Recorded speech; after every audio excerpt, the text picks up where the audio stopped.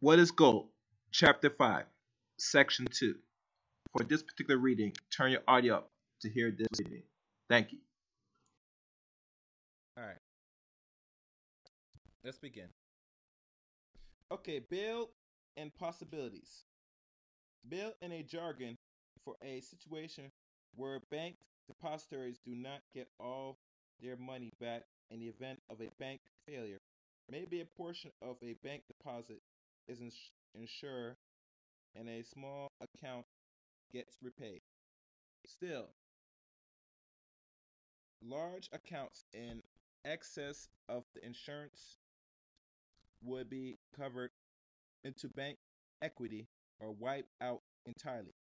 It's the same with debts and holders and bond holders of the banks. A bank is insolvent when it has no capital and its liabilities in the form of deposits and notes exceed its assets. In the situation, there is not enough money to go around, and the bank's creditors and depositors take a haircut, which is a new term. Those parties have their notes and deposits forcibly converted into equity with the hopes that at some point in the future the bank regains its health and equity has future value. It is not what the creditors, depositories, and bondholders expect, but it's better than nothing. That's a bail, and you, to depository, you, the creditor, have been bailed into the position of being an equity holder against your will. A lot of people are surprised to learn this. Yet, bail in this has been the law in the United States since 1934. Prior to 1934, there was no insurance for depositories, and it's if a bank fails, you might have lost all your money, which is very questionable. That you can get insurance for everything else, but you can't get insurance about your money. Does that smell like a scam? I think so. That's why I see why Robert Kiyosaki does not leave his money solely in the banks.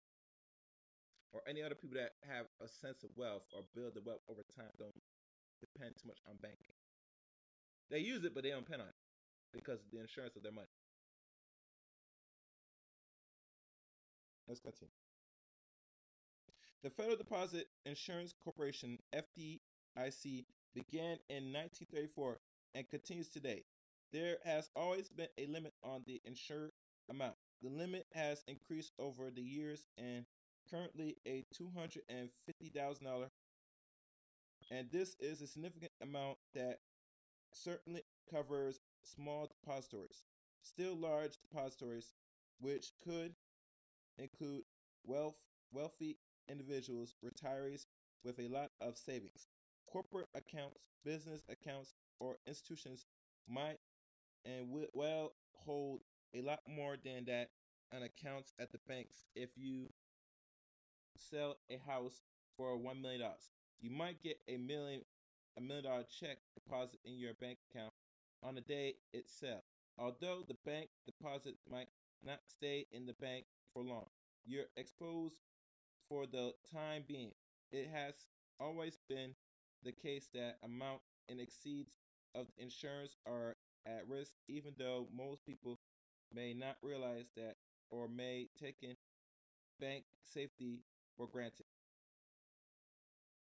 The bank's failures wave that happened in 2008 and the year following would have been much worse without government intervention. Will there be a bail in when the next panic takes place? In the United States, we have multiple regulators with a voice in any such decision.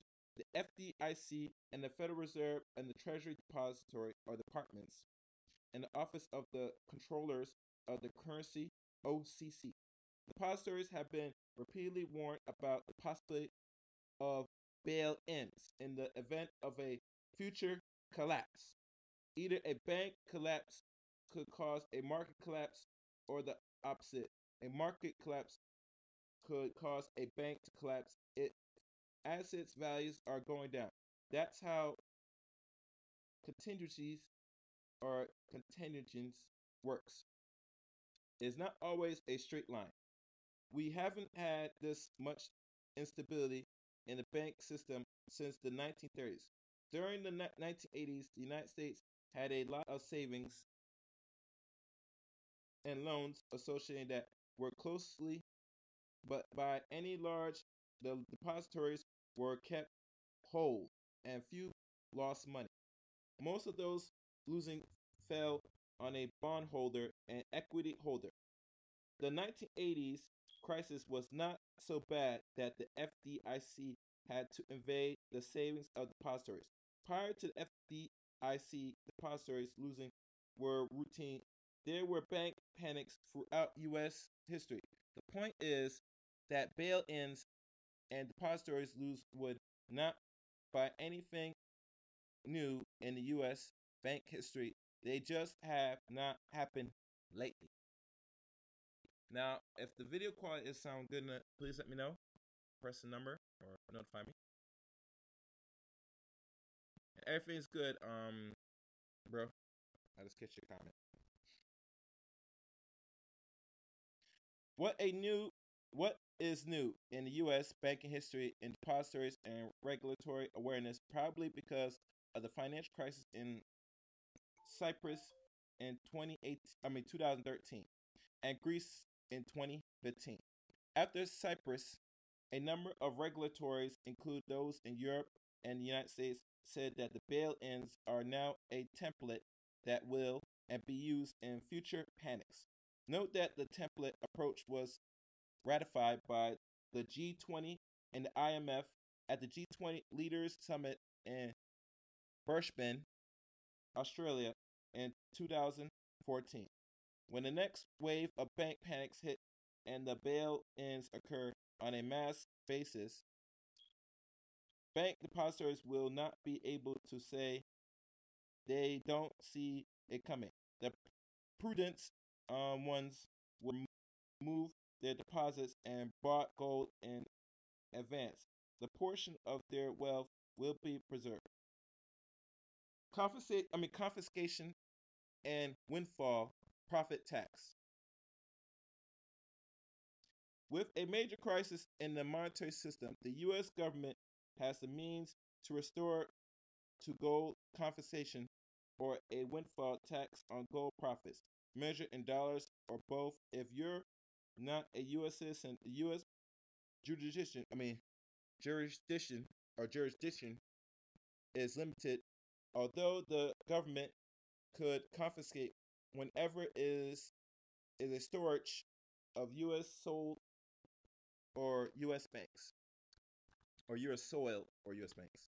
There are approximately 6,000 tons of gold at the Federal Reserve Bank of New York and Liberty Streets in Lower Manhattan. Little of that gold belongs to the United States. It belongs to foreign countries and the IMF, yet it could easily be confiscated by the U.S. Treasury to deal with an emergency economic situation. There are approximately another 3,000 tons near JFK Airport. What? Let me read that again. There are approximately another 3,000 tons near JFK Airport. You get me? Even the airports got some gold. Ain't that something? Ain't that something? Let's continue. And there are a few other large storage locations, including the HSBC vault at 39th Street and 5th Avenue in New York City. It's possible that the United States could actually confiscate all that gold, convert it into the U.S. government ownership, giving the former holders a receipt and tell them they can earn their gold back based on future compliances with new rules under a new U.S.-led international monetary system. While it would be easy to confiscate foreign golds on deposits at the Federal Reserve and other large vaults, It would be more difficult to confiscate gold held by individuals in 1933 when FDR confiscated the gold of the American people. There was enormous trust and government fear about the economy and a belief that the president must know best. Many Americans felt that if the president told them to hand over their gold, they should just hand it over. Today, those preconditions have changed. There is a lack of trust in government and a view that politicians do not know best. There could be a lot of civilian disobedience when it comes to handing over private gold held in physical forms, so the government probably would not even try. What the U.S. government may do, however, is enact a windfall profit tax enforced through banks and dealers with mandatory reporting requirements. The government could require gold dealers to file transaction reports, cash reports, and 1000 or 1099 forms, and create other information source, including federal license requirements. Using that information, the government could impose a 90% windfall profit tax on actual sales or even the deemed paper profits, which would force many to sell their gold in order to pay the taxes. Now remember, taxes are the indication, and always throughout history, the robbers of wealth. And not just America, but anywhere where you see where there's a pose of a tax. Remember, the tax system's been around maybe as long as Greek and Roman days, since the fall of Egypt. Because if you look at history, we know back when, I guess, when black people ruled this world or this planet, they never had anything what we call a tax. That was all designed through other non-black people coming into somewhat sense of power centuries ago. But let's continue.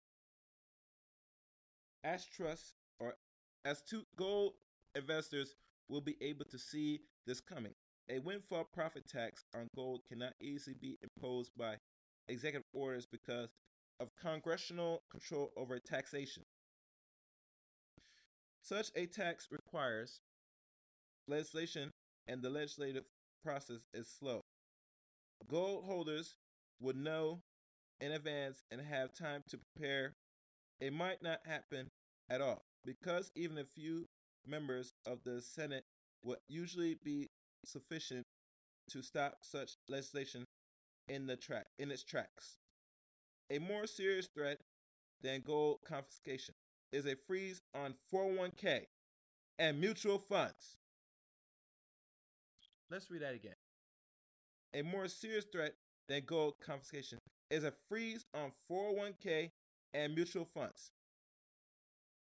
Now, mind you, a lot of Americans are not aware that the 401k will, from what they said, project will no longer have much value or will be gone in the next 14 years in 2034, or I should say 15 years. Sorry now. So that's something y'all should look into and keep an eye on. There is a danger that the U.S. government could confiscate everyone's 401k in exchange for a government-backed annuity instead. Confiscation would simply convert the entire defended contributions retirement plan system into an extension of Social Security. In a crisis, extreme measures cannot be ruled out, including confiscating bail-ins, asset freeze, special taxes, windfalls, profit tax, or swipe of stocks for annuities. In a crisis worsened than 2008, every confiscatory technique you can think of is on the table. Everything can be compensated if there's an economic crisis, like a collapse, a real collapse, not this little small collapse we have for the last decade after decade. And they said we are soon due for another economic collapse. We don't know when the timetable when it's going to happen, but it is rightfully we're due for one right now. And there are streams right now that talks about this. Many streams.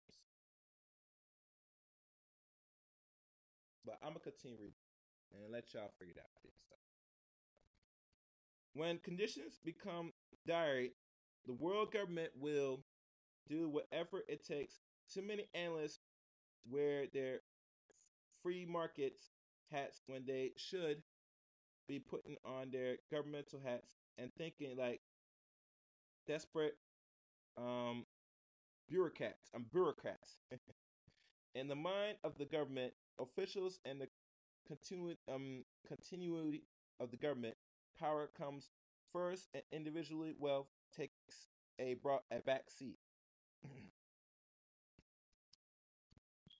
Analysis take what they learn in business school or economic class and analyze political in terms of rational markets and the efficient market hypothesis.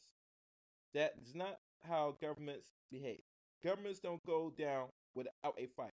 If an economy is in distress, riots over money will be breaking out. People will be demanding their money back, and social unrest will go from bad to worse.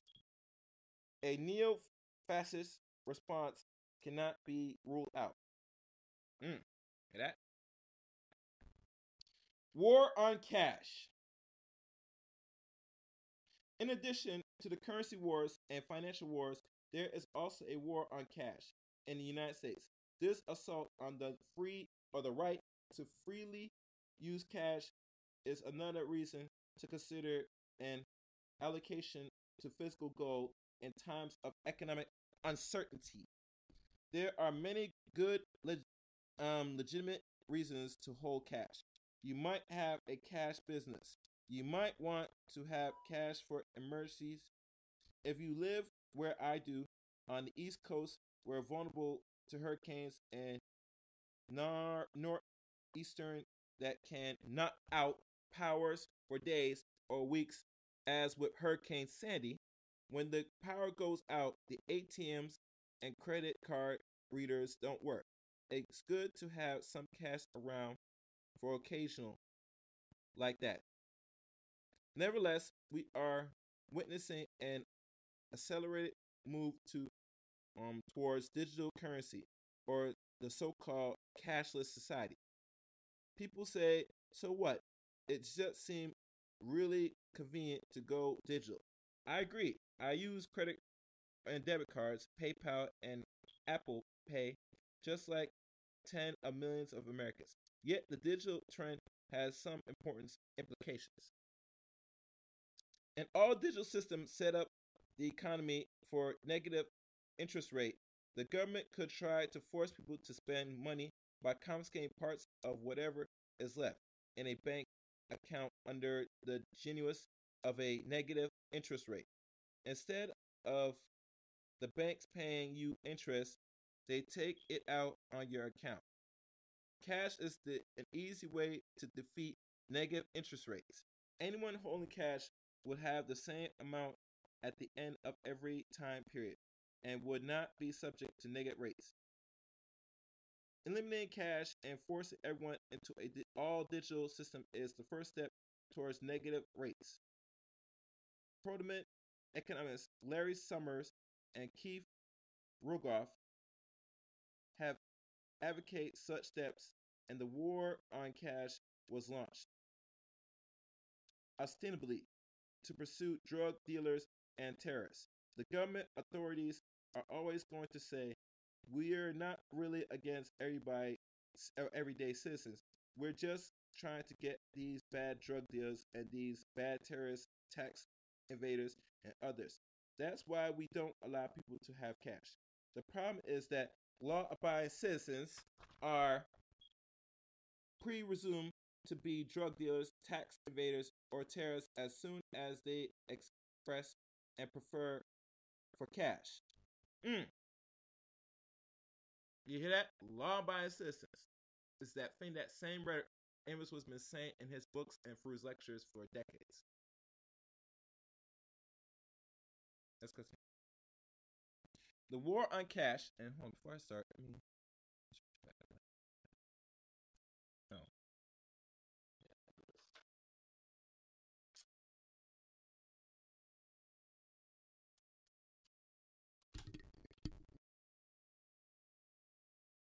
second, people.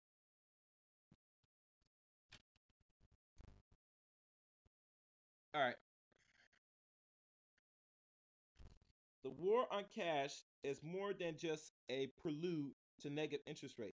Eliminating cash also makes it easier to force bail-ins, confiscation, and account freeze to lock down depository money. It is helpful to hear everybody into one of a small number of mega banks, Citrix, Wells Fargo's, Chase Banks of America, and a few others that takes orders from the U.S. government. Then the stage is set. Mm. The war on cash is reminiscent of what happens to gold in early parts of the 20th century. Between 1900 and 1914, the United States, in say 1901, when you made a purchase, you might reach into your pocket and pull out a gold $20 coin or a silver dollar. I remember when I was a kid that a quarter or a dime was still solid silver. It was only in the 1960s that the government debased silver coins by adding copper, zinc, and other alloys, which makes sense. How did the government get people to give up their gold coins?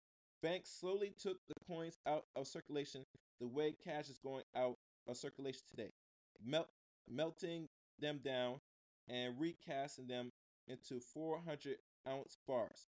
Nobody is going to walk around with a 400-ounce bar in her pocket. Then they said to people effectively, okay, you can own gold, but it's not going to be in the form of a coin anymore. It's going to be in the form of those bars. By the way, these bars are very expensive. They mean you need a lot of money to have even one bar, and you weren't going to take it anymore. You were going to leave it in the bank vault. That's how they get you. It was a gradual process, and people didn't see the notice the substitution of paper money for gold coins because the paper seemed more convenient the way digital seems more convenient today.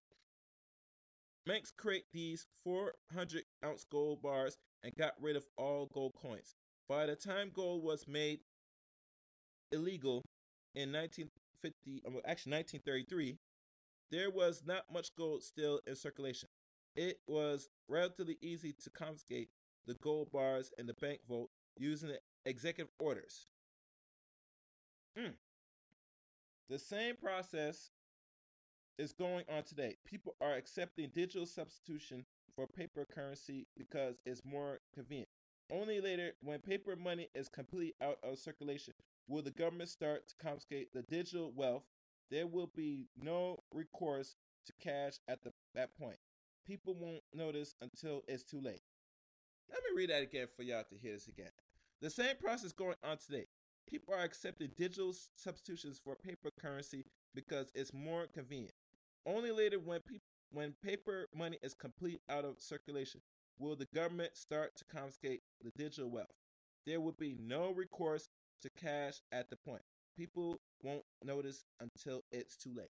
Like a lot of our communities don't notice that things are too late. They notice that if this empire is crumbling, which it is, this is the opportunity to seize whatever little power you can. And I notice what a lot of people through these YouTube streams, they talk about relative crap. I sometimes talk about occasionally too. I always want to focus on the more important issues, what is ahead. And I tell people this information that y'all listen to on this stream is to help you get full clarity and to make a sense of an action, which most of our people like to deal with the crisis first, then action instead. Take action out before crisis happens. That mindset has to stop. It has to stop. It has to stop. It has to stop.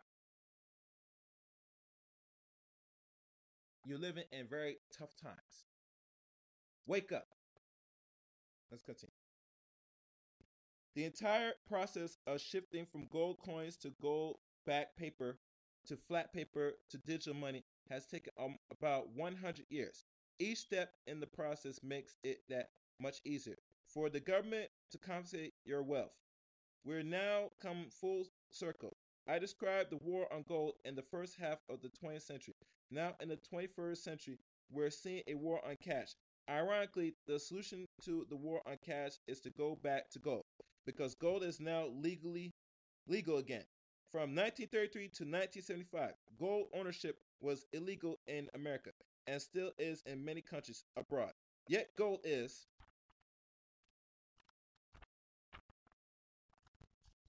now a legal form of ownership. You can buy large 400-ounce bars if you want. You can buy 1 kilo bar, which are a lot more convenient than 400-ounce bars, and you can also buy gold coins. The U.S. Mint sell the American Gold Eagle and American Buffalo 1 ounce gold coin. Both contain 1 ounce of pure gold, but the Eagle also adds an alloy for durability. It probably is prudent to get cash in addition to gold. Still, that has become more difficult. You can't start by going to your bank and asking for 5K in cash. It's not illegal, but you will be required to show ID, sign some form and ownership question, and have report filings with the government, probably in form of SAR for suspicious activity report. Amount of $10,000 or more require a currency transaction report, form of CTR. There's an automated report network behind SAR and CTR, and red flags filters up the U.S. Financial Crime Enforcement Network. FIN locates in Northern Virginia near the U.S. Intelligence Agency. If you ask for cash, you may not be a drug dealer, yet you will be treated like one by your banks. It's probably too late to get much cash. The war on cash is mostly over and the government won. Still, it's not too late to get gold, which maintains its worth as a physical store of wealth and not affected by digitalization or other forms of money.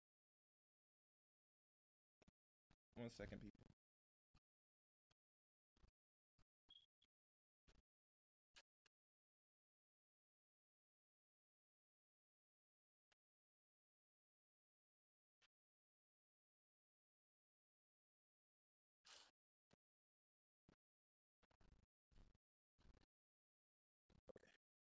All right. Retracement. Another reason to credit gold resilience, even after significant price decline from 2011 to 2016, is a classic commodities trades pattern called retracement. In the winter of 2015, I spent a couple of days in the Dominican Republic with Jim Rogers and celebrating investors, commodities traders, and co-founders of the Quantum Fund, along with his team, partnered by George Soros. Few investors have seen as many bulls and bear cycles in as many markets as Jim has. When we met, gold was about $1,200 per ounce and later fell to $1,050 per ounce. Jim told me he was holding on to the gold he already owned, but was not accumulating more at the 1,200 level. He was waiting for what he described as a 50% retracement and said that would be the signal to consider buying more. The technical trading approach did not alter our share fundamentals views that gold was ultimately heading much higher, perhaps the 10,000K per ounce or more. The idea of retracement has to do with short-term trading opportunities and entry points for new investments, rather than the fundamental case for gold. For example, if gold forms a base of 200 per ounce, which it did in the late 1990s, and then rose to 1,900 per ounce, which it did by August 2011, at 50% retracement would take gold back down to $1,050 per ounce, which is a midpoint between 200 and 1,900. Jim told me he had never seen a commodity raised from a low base to a super spike without a 50% retracement. Along the way, the bottom line for Jim Rogers was to begin adding to his gold portfolio around the 1,050 level. This kind of price action or volatility is nor usually yet the long-term forecast and has not changed because the economy fundamentally and monetary map are the same. The end game for gold in a world that lost confidence in paper money is at least 10,000 per ounce, possibly much higher because a higher price is needed to restore confidence in a panic without causing deflation. If you believe panic is unlikely in the future or that confidence in paper will be maintained identically, then perhaps gold is not your preference type of money. History shows that panic and loss of confidence are just a matter of time. If those circumstances, gold is the safest store of value. Despite investors' concern over retracement, which is not surprising, gold still has an excellent long-term track record measured in dollars, up to 450% since 1990 and up to 3,000% since 1971, as of this writing, or as of writing this book. One danger for small investors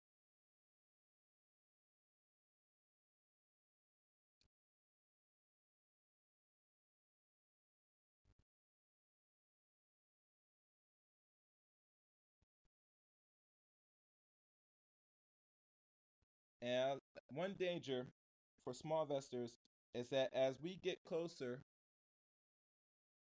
to the point where gold raised sharply, it may become increasingly difficult to obtain physical gold.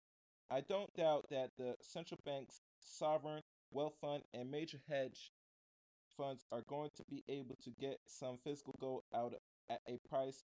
Yet one can see a time when the mints are going to stop shipping, small deals are going to be back ordered, and you're not going to be able to get gold in qualities you want, regardless of pricing. That's another reason it's a good idea to require a gold allocation now so you're not left out in the cold. When the price begins to gap upward in an uncontrolled and disorderly way. Conclusion.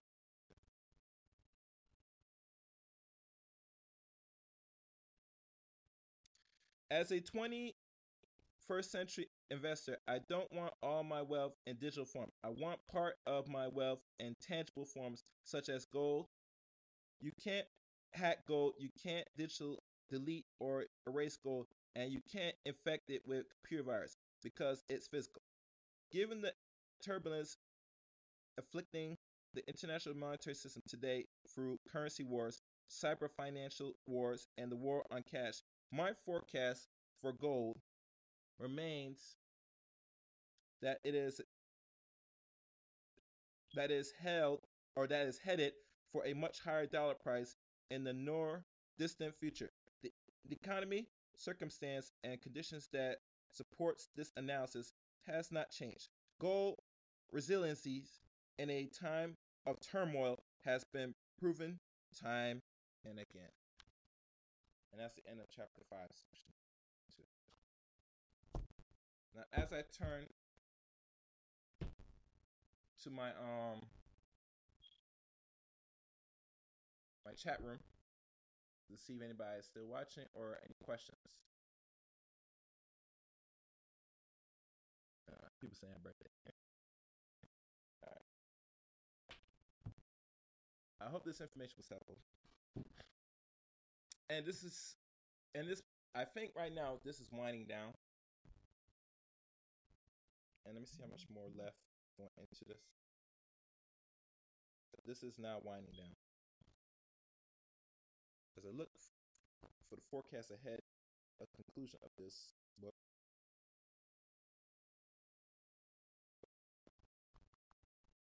We have one more chapter left.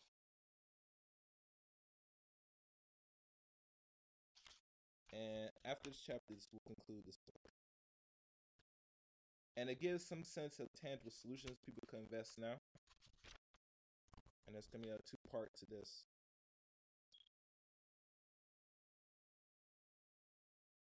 So please stay on the lookout. Make sure you hit the bell, subscribe button. Oh, and there's also an additional chapter as well. So, like always, I hope you find this information helpful today. And, please give your thoughts and feelings on what was read. As you come in the building, oh, I forgot. Damn it. Let me see how much more. If y'all in the building right now, can you please like the video, please? I would like this video to go a little bit more prevalent for the algorithm so people can go back to playback. For those that's not subscribed to the channel will know that this stream was out here for people looking for answers. Also, please contribute to the channel. My Cash App is there. I might have some other payment plans down the line. But that's pretty much all I have to say for now. Hold on a second. I'm just gonna go through something. Let's check one more thing.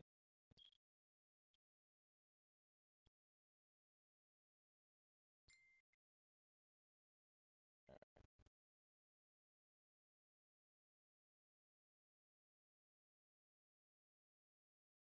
Give me a second. Let's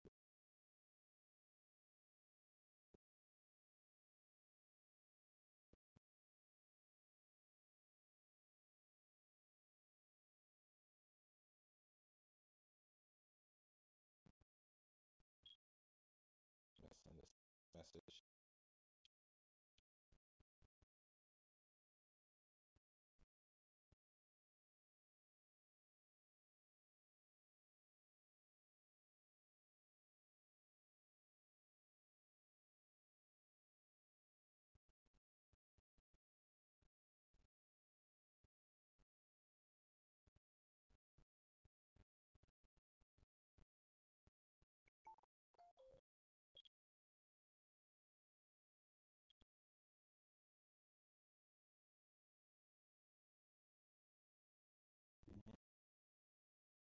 All right. I guess that's all I'm gonna say. Thank you for watching. Tune in next time for chapter 6, section 1. Until then, take care.